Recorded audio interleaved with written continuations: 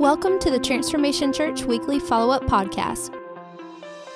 Our goal is to help create context and drive conversation to learn more of what God has for us. Now, let's join our team as we get to follow up, break down, and gain deeper insight into this week's message.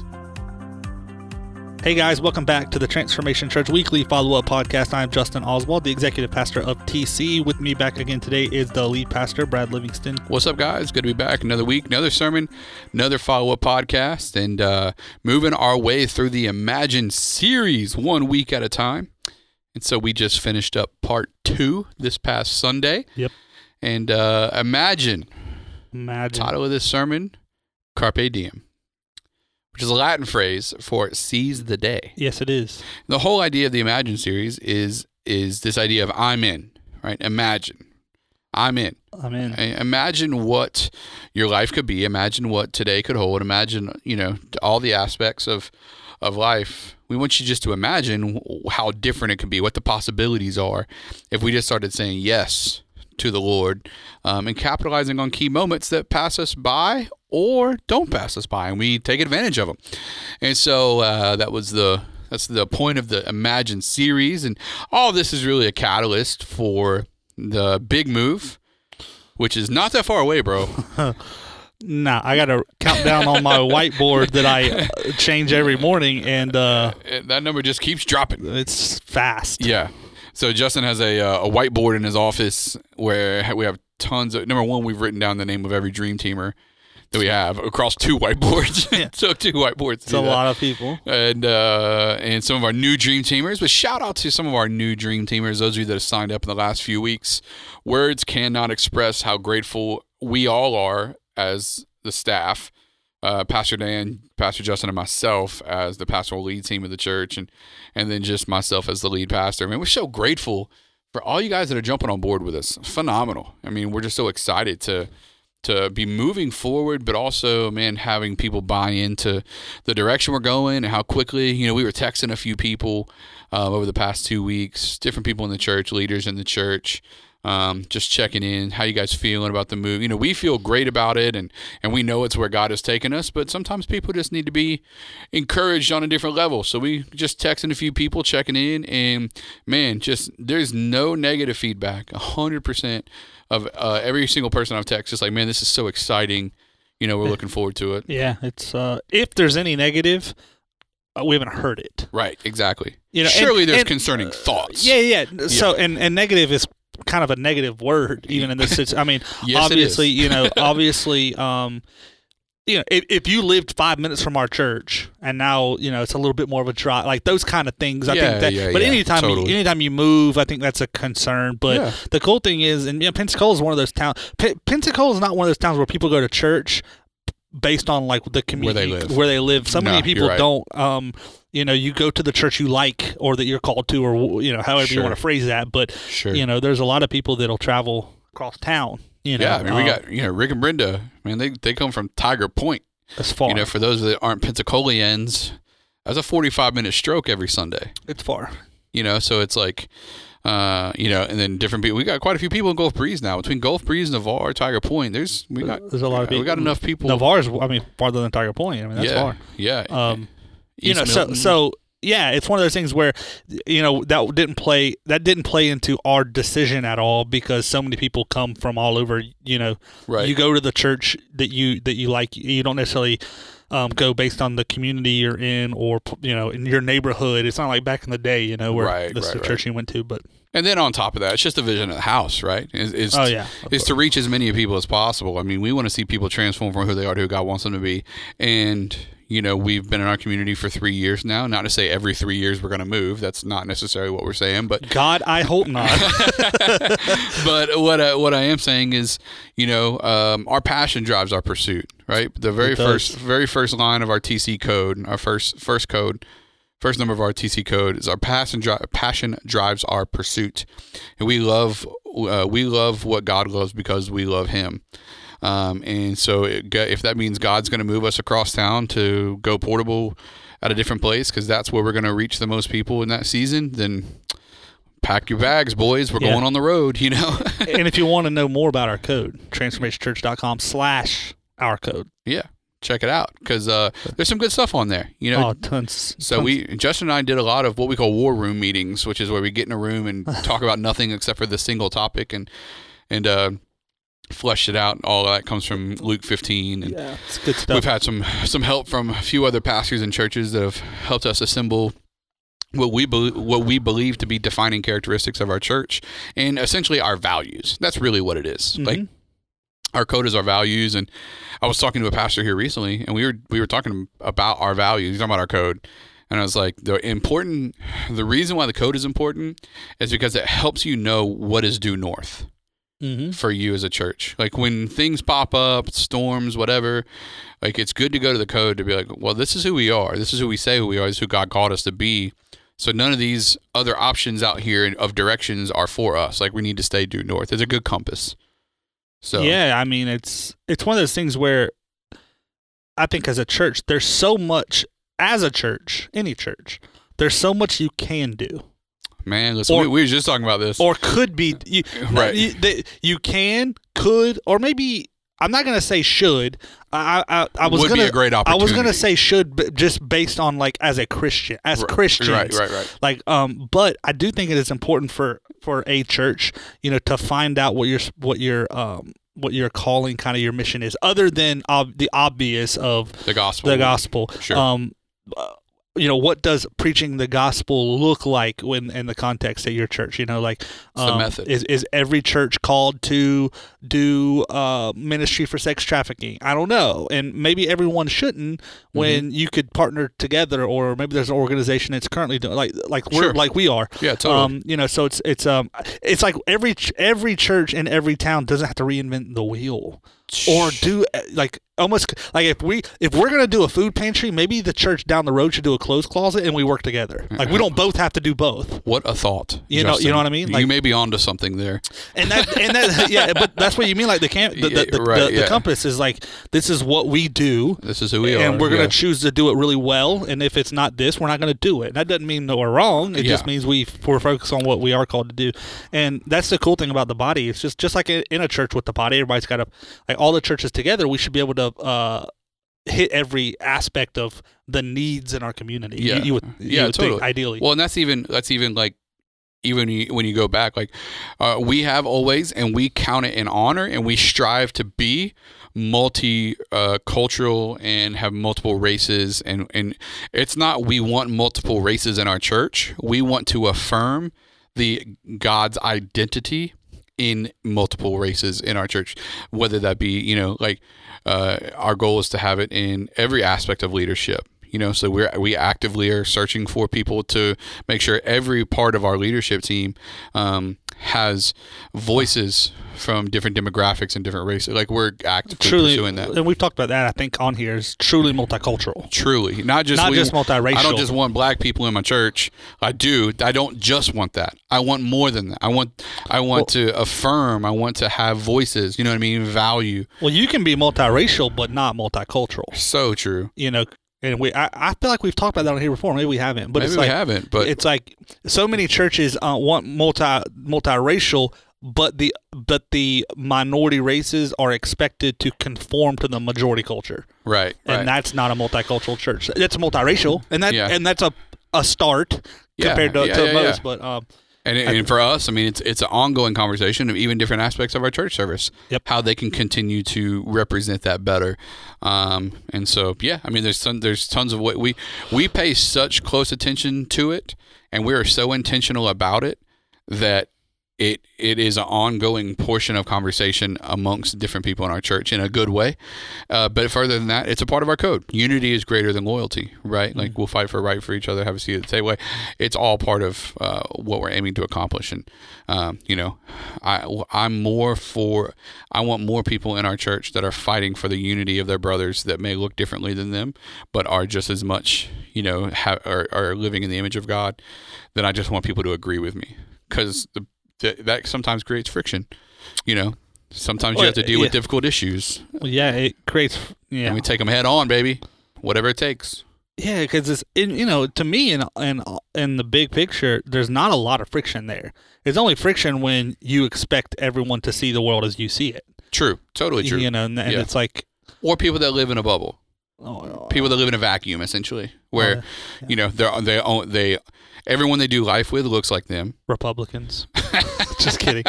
just totally kidding. Everyone. You can send those emails to totally contact at. I'm totally kind of kidding. He's totally kind of. No, but I know what you mean. I'll say Democrats. Just now we're balanced. Democrats. Now we're yes, good. Yes. Yeah. Them Democrats. Republicans, Democrats. No, but yeah, I mean, if you live life in a vacuum, everyone looks like you, everyone talks like you, everyone agrees with you.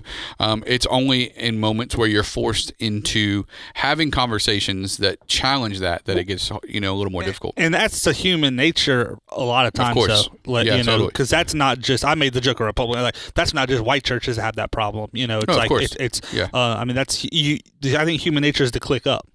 Yeah, absolutely. So it's just easier. It's easier, and especially in church world. I was talking to one of our guys, not that goes to our church, but a friend of mine, and he was explaining to me. He's like, "Listen, man, this is an African American brother." He said it's just easier to go to a church where everyone at my church looks like me. Mm-hmm. He's like, I'm not saying it's 100% right. I'm just saying it's easier because everywhere else in the world, we have to fight for recognition and the Imago Dei, the image of God, to be recognized. It's a fight everywhere else. That's the one place we don't want to have to fight for it. We just want to be accepted, so it's easier to do that. I said, hey, man, I understand. He wasn't even trying to say it was right. He was just saying it's easier. Well, it's not right. It's not right on the surface.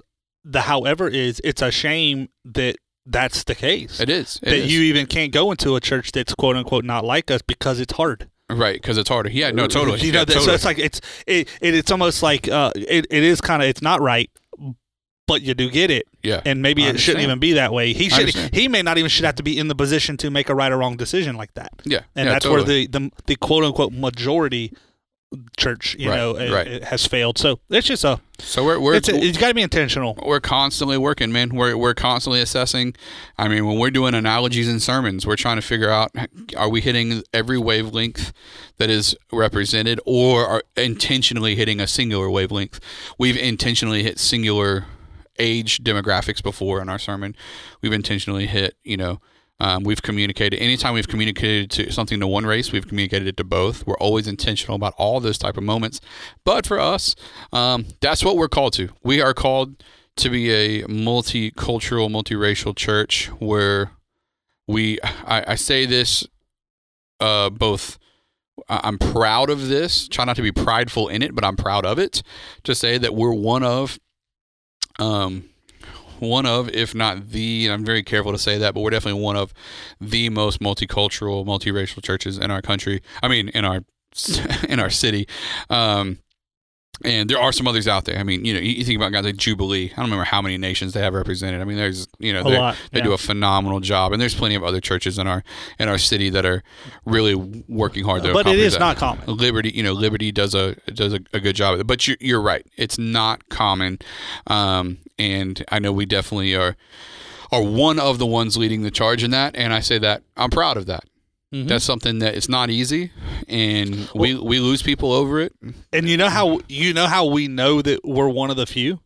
Because of the questions we get from other pastors and churches. Right. How do we do this? Right. How do y'all deal with this? Yeah. What should we do? Yeah. I'm like, no, that's true, man. Because we do get that question a lot. Yeah. I mean, I got it, I think 3 times running into people at the art conference that we knew there are churches here, but it's like, my answer to a lot of times is so much of it has to be organic. It's not. That's the funny part. Like having this whole conversation is funny because that is an answer of mine. Is it has to be organic. You can't force it. Mm-hmm. However, that doesn't take into consideration all the intentionality we put on the back end. It has to be organic and intentional. It really does. Right. Yeah. Like, well, the thing is, like if you want to, if you're, I'm gonna pick on what I am. Like if you're a predominantly white church and you want to be more multiracial, hiring a black guy is not the only answer. Right. Like maybe that will help. It's not a bad thing. Yeah. But that's not going to be the end all be all fix it all. Yeah. Totally. Because there's still a culture aspect because church is so much more than the Sunday service. So there's a culture aspect. That has to happen. Well, and that's what that's part of it is,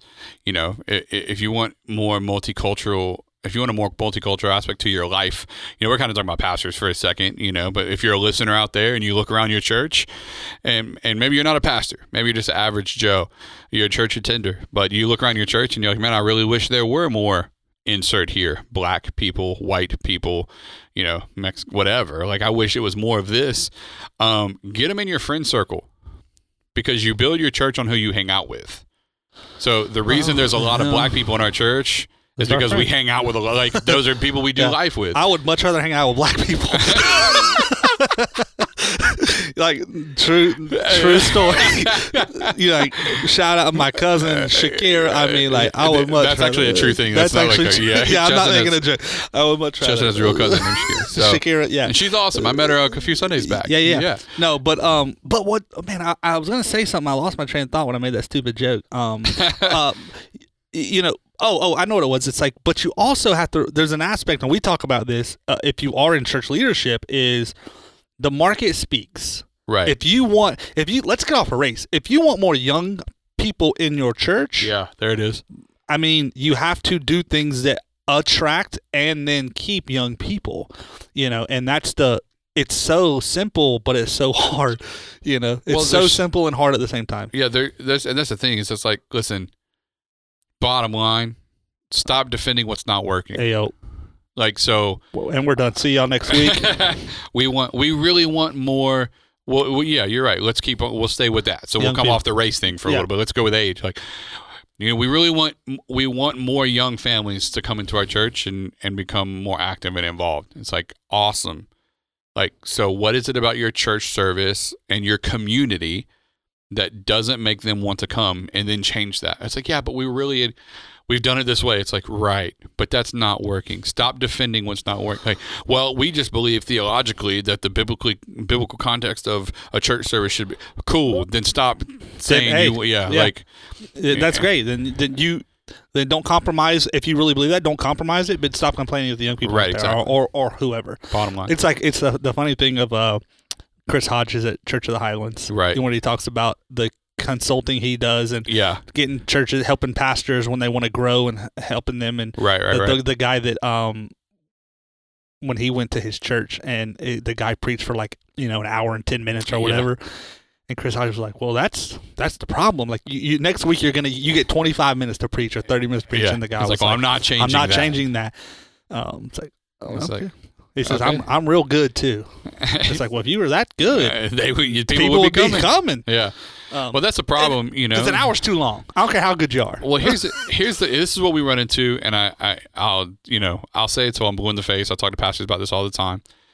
You'll start growing when you stop having church to keep people and start having church to glorify God again. Mm-hmm. Well, we can't change that because somebody might leave. Then you've already lost this battle, my friend. Because when I do church, when I do my limited amount of church, we'll use the word consulting, when we're helping pastors, I do a whole teaching on the profit and loss. If someone leaves your church because you changed the worship style, or if they change your church, leave your church because you changed the preaching this, or you're still faithfully declaring the message, you just changed the method. If they didn't leave the faith, they left your church. That's not a loss to the kingdom. But you could profit so much if you make those changes to both your church and the kingdom. 0 loss, 100% profit. That's a good way to go from an investment standpoint. Mm-hmm. So invest into whatever it is that you're aiming for your church to be. So, man, Tom Rainer would be proud of this conversation. He would. You should tag him in it on Twitter. I will. I listened to his podcast this morning. Yeah. So, what I love about Tom Rainer is homeboy's in his 60s. Yeah. But he's it just full of wisdom and knowledge. But so much of what he says is like the same thing we're talking from as young guys. Right. It's like not that we're as smart as him. It's just from a conceptual level, even like he gets it. Like and in his denomination and as huge in the SBC and all that. But I think he's good. But, Tom Rainer's gangster. So anyway, shout out to Tom. All right, so all that to say, imagine if you imagine what your church could be like if everyone didn't. Never mind. I'm not going there. It's a different podcast. I could have went so far with that. Yeah. But no, we want to talk about. It's about imagining, and I mean that is part of this. Justin and I are big dreamers. I think that's part of our. All the different aspects of our personality types. We're dreamers, we're go-getters, and I think one of the reasons we click so well is because we both like to look really far down the road at what could be, and we also like to work really hard on what currently is to get it there. So it's this thing. So we actually imagine we execute a lot of what we're talking about on these Sundays in our everyday life, Yeah. So we work hard to accomplish that. But Carpe Diem, seize the day. Seize it. So you have an opportunity, and we spent a good chunk of our time from Sunday morning in 1 Samuel. Actually, we spent most of our time in 1 Samuel chapter 14. And if you want to know, I'll go ahead and put it out there. I'll expose my secret. This whole series is coming out of a book by Erwin McManus called Chasing Daylight. So if this series is inspiring you, if this series is encouraging you, if this series is helping you in any sort of way, you can go Amazon or Audible or whatever, however you do books in your life, and check out Chasing Daylight by Erwin McManus. It's good, man. It's really good. I'm about to check it out. So, yeah. I wonder if he's the author if he's the... He is on the Audible. Yeah, he's reading it himself. And you can tell because he has big emotional fluctuations in his reading. Like, you can tell Are you on Audible with it? Yeah, I'm on Audible with it right now. Oh, okay. I thought you were reading it. No, I don't have time for that. Yeah. Well, they're always better when the author's reading. Totally. Yeah, and you can tell what he went out of his way to do that, and it's really good. But in 1 Samuel 14, we're going to go ahead and read this text where we're at a point where Jonathan, the son of Saul, is at a dilemma. And so let's do that, Justin. 1 Samuel 14. 1-10. Yep. One day Jonathan, son of Saul, said to his young armor-bearer, "Come, let's go over to the Philistine outpost on the other side." But he did not tell his father. Saul was staying on the outskirts of Gilboa under a pomegranate tree in Migron. All these words, all these sounds. With him were about 600 men. Jonathan said to his young armor-bearer, "Come, let's go over to the outpost of those uncircumcised men. Perhaps the Lord will act in our behalf. Nothing can hinder the Lord from saving, whether by many or by few. Do all that you have in mind," his armor-bearer said. "Go ahead, I am with you, heart and soul." So we see here that Jonathan has this opportunity. He's there with his father Saul, who's the king, and there's an army of 600 men that are all there. Their intention is to attack this outpost of the Philistines, and so he calls to his armor bearer, and they go to a more or less attack the Philistine camp by themselves. Though they don't take the 600 men, doesn't take Saul, leaves all them behind, right. And he just goes. And so the whole point of Sunday was about seizing the day, seizing key opportunities, moments that pop up in front of us. And so Sunday we really talked about making the move, right? And making the move in 4 different aspects of this story that we can learn from if we're going to imagine, if we're going to be all in, to say, saying I'm in, to what God is doing in our life and the key moments that he gives us, right? So in that, the first thing we're going to do, Justin? Imagine engaging the plan. Imagine engaging the plan. So in 1 Samuel 14, Jonathan just kind of gets up and he's like, "Come on, let's go." Like, at some point, you can do all the planning in the world. You can have all the armies in the world. You can have whatever. But at some point, you've got to say, "Come on, let's go," right? Mm-hmm. Matter of fact, verses 8 through 10. Justin, what do you got there? Jonathan said, "Come on then, we will cross over toward them and let them see us. If they say to us, 'Wait there until we come to you,' we will stay where we are and not go up to them. But if they say, 'Come up to us,' we will climb up, because that will be our sign that the Lord has given them into our hands." So we see that Jonathan, says, "Come on then," and he just engages his plan. The Lord kind of inspires him. He starts to make this move and go for it. And I think that's just right where so many of us are, And here's the downfall, Justin. I believe there are so many people, and we talked about this Sunday, there are so many people who are so busy fighting off the sin in their life that they're not pursuing the purpose for their life. They're just trying to make it day to day without saying a cuss word or whatever. Fill in your whatever temptation or downfall or character flaw or whatever. I'm just trying to get through today and not cuss somebody out or lose my temper or whatever. And it's like, oh yeah, because that's a really fruitful way to live your life, And the reality is, man, our battle should be for our purpose, not against who we're trying not to be anymore, right? So once you have said yes to Jesus, the struggle shouldn't be what sin do I allow in my life, but rather what decisions do I make today that will glorify Christ the most. Mm-hmm. That should be where we're at. That's it. The problem is, oftentimes in our uncertainty of what we should do, we become frozen in time, stalemated, and paralyzed by uncertainty. And in those moments, we choose not to choose at all. So because we're scared, like because we're fearful, or because we're just trying, like I'm just trying not to make any mistakes today, we get stuck in a state of paralysis. We're not moving. We're not actively going after what God has for us. We're just kind of stuck. And man, that's not what God wants for us anyways. Justin, were you big, did you ever play sports? I mean, were you a sports person at all? I played T-ball for 2 years. T-ball. So hated it. My baseball analogy Sunday was perfect for you, right? The T-ball was the worst. Boredom, straight up. Oh my gosh! I used to play some cheese fries, and I'll sit in the dugout. I used to play in the chalk line. Seriously.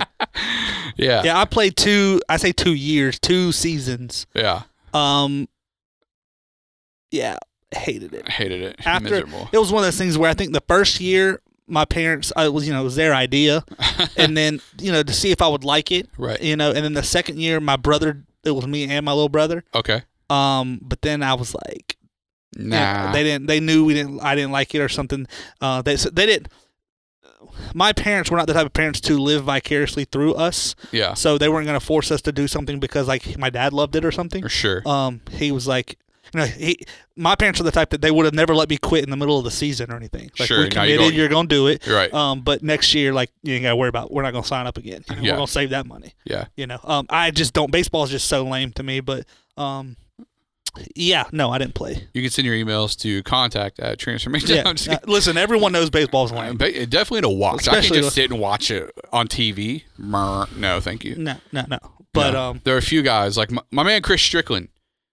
Like he loves it. He loves it. He actually announces. He announced for EWF now. Yeah. My man Chris, shout out to you, is announcing for EWF's softball and baseball teams, which are apparently really good this year. Garen, who's one of the assistant ADs at UWF, was telling me, and then Chris was telling me they're really killing it this year. So shout out to our Argos out of Pensacola. Yes, UWF. But Chris loves it, and I think that's cool. Like for the people that do, I just think it's so. Yeah. I mean, there's so much more stuff to watch than that on TV. I'd rather watch it live. I'll never watch it on TV.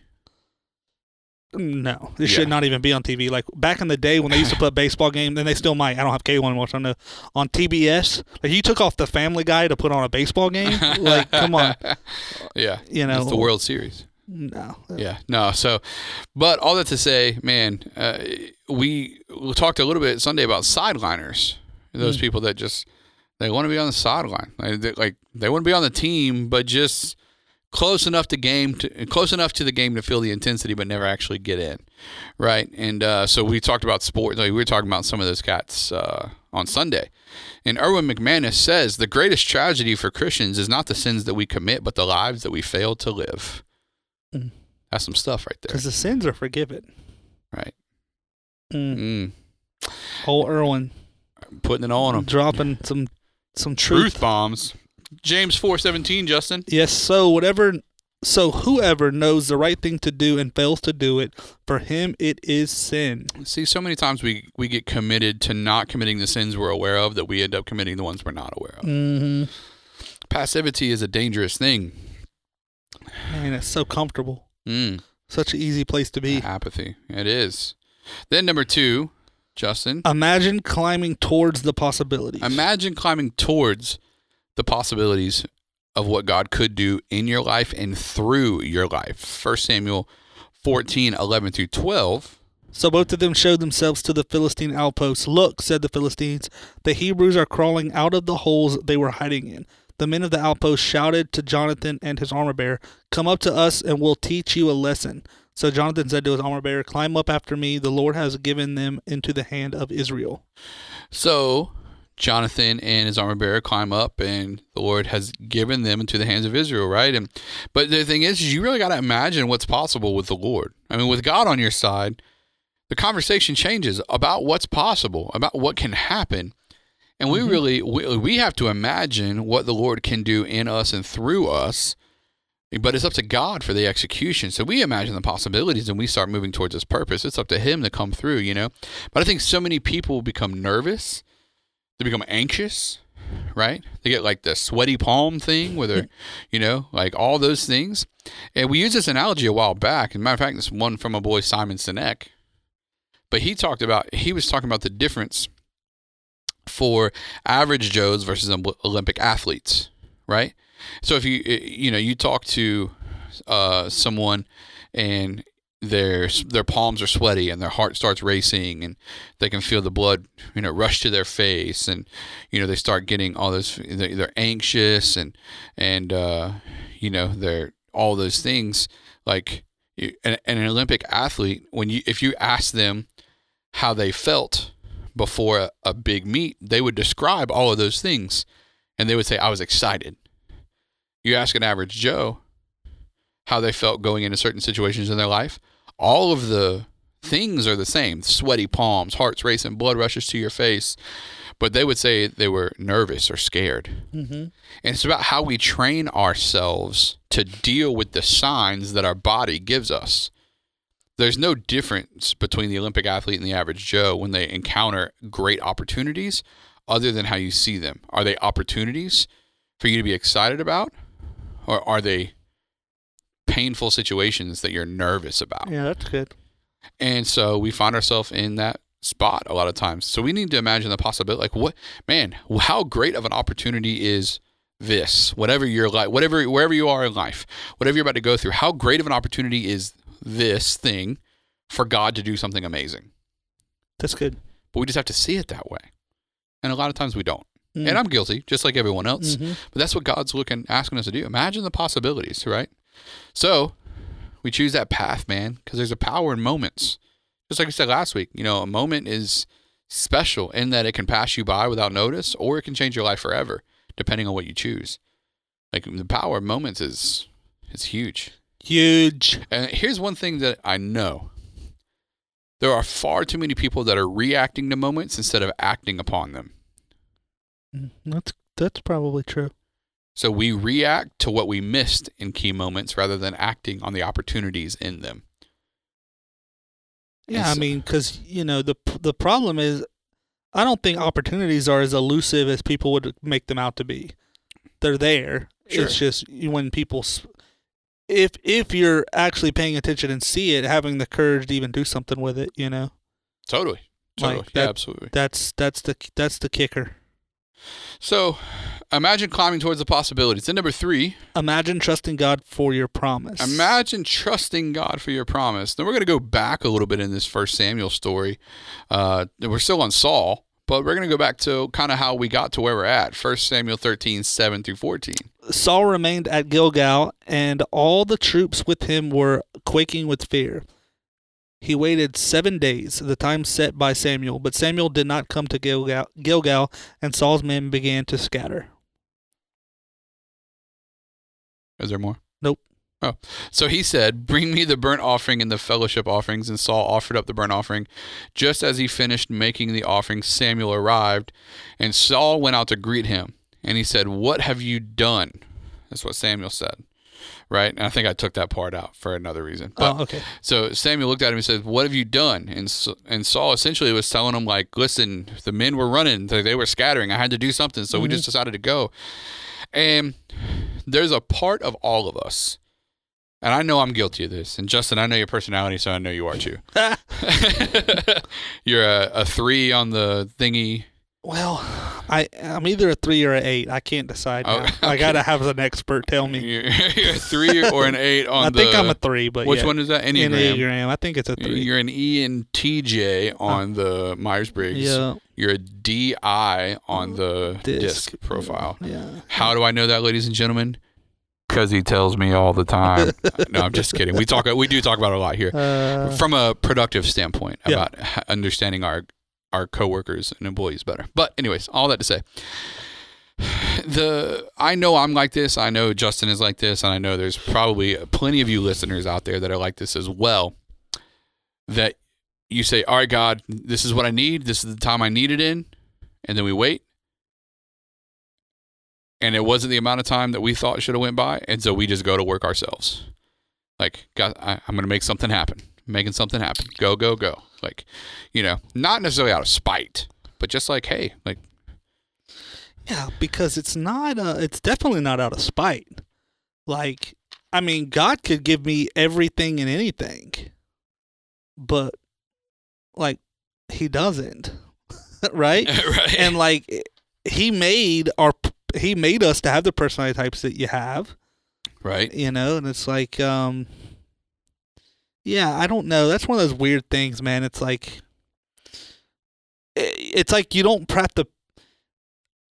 how some people pray, they pray maybe about every little thing. I'm not that way.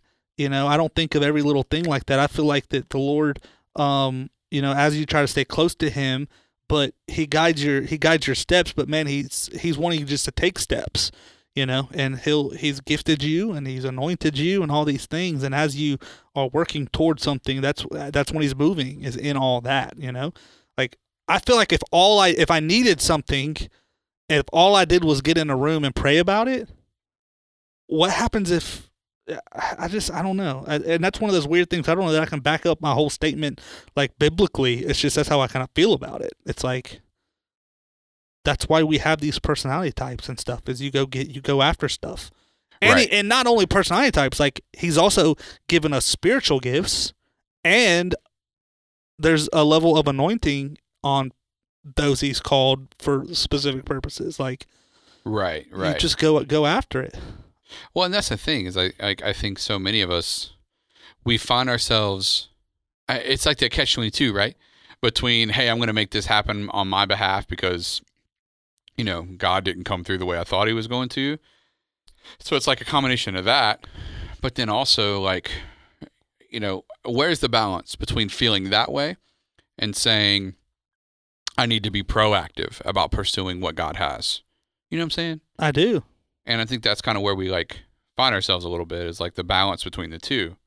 I think of it as if it was parenting. If God is the ultimate father, but you don't parent your kids that way. You don't give your kids everything they pray for. Right. Everything they ask for. Right. Because the problem is, depending upon where you're at in life, what you're asking for may not even be what you need or what's best for you. They don't know what's best for them, usually. It doesn't take away from the fact that they actually want it. So if I use that same thought process and, like, how I even pray and ask God for things, I may legitimately think I need that or want that. Right. But God knows better. Doesn't he? Yes. So sometimes it's like or like, if I just give it, then it's spoiling. Like, now your kids are spoiled brats. Yeah. Like, there's something about teaching them how you work for something, and go out there and that type of thing. So I just kind of equate it the same way. Like, sure, I could go in my office right now and close the door and pray for everything imaginable of what I would like in life, but, like, where's the fun in that for God or me? Like, And that's what I was getting at. Sometimes you just have to trust the Lord that he knows what he's, like, he knows what he's doing. You know what I'm saying? Like, absolutely. It's the Tim Keller quote. I was just at some friends for lunch today, just helping them through a couple things. And, it's the Tim Keller quote about worry and anxiety. Worry is not believing that God is for me, and anxiety is believing that he doesn't have my best interest at heart. Like, God is for us. He's for himself. Yeah. But then he's for, you know what I mean? Like, he's not going to, he wants us to, he's trying to teach us stuff. Like, if you just hand it over, you don't learn. Yeah. So much to that. So imagine trusting God for your promise, because there's a level of trust, faith, that is required for us to lean into what God's going to do. Next, number 4. Imagine the victory in your process. Imagine the victory in your process. 1 Samuel 13:2, Saul was staying on the outskirts of Gibeah under a pomegranate tree, and migrating with him were about 600 men. So he had all that he needed. Saul had all he needed to fight the battle. What he didn't have was the faith to see God be victorious in it. He was so anxious to leave in chapter 13 earlier. He was so anxious to leave and get moving that he went beyond what Samuel told him to, Samuel being the man of God for that hour. But then by the time he got to the battle, he didn't trust God enough for the battle. He trusted himself enough to know better, but he didn't trust God enough to win the battle with him. So he found himself under a pomegranate tree. Meanwhile, Jonathan was all about that carpe diem. He's about to seize the day. And that's where we need to find ourselves, right? We kind of went over a building list on Sunday. We'll give those 4 to you quickly on how you can engage this, the carpe diem. First one, Justin? Yeah, number 1 is overcome your fear. Yep. So we're all scared of something. Sometimes we're scared of the unknown. Sometimes we're afraid of God. Sometimes we're afraid of the outcome, right? Overcome your fear. Number 2. 2, get out of your feelings. Get out of your feelings.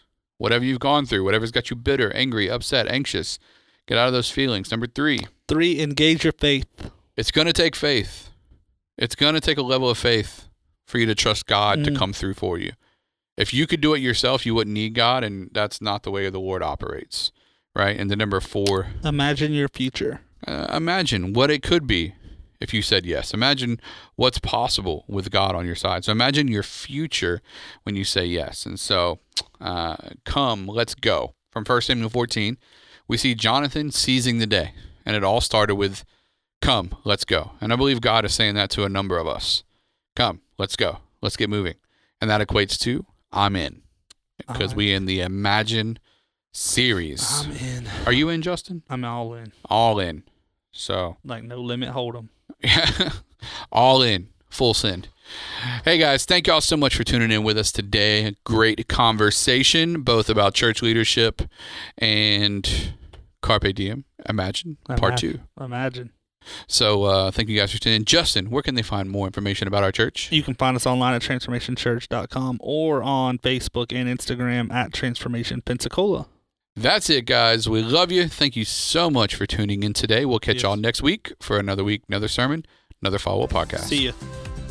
Thanks for tuning in to the Transformation Church Weekly Follow-Up Podcast. It would mean so much to us if you would subscribe, like, and review on iTunes. You get double points if you show us love by sharing it with your friends.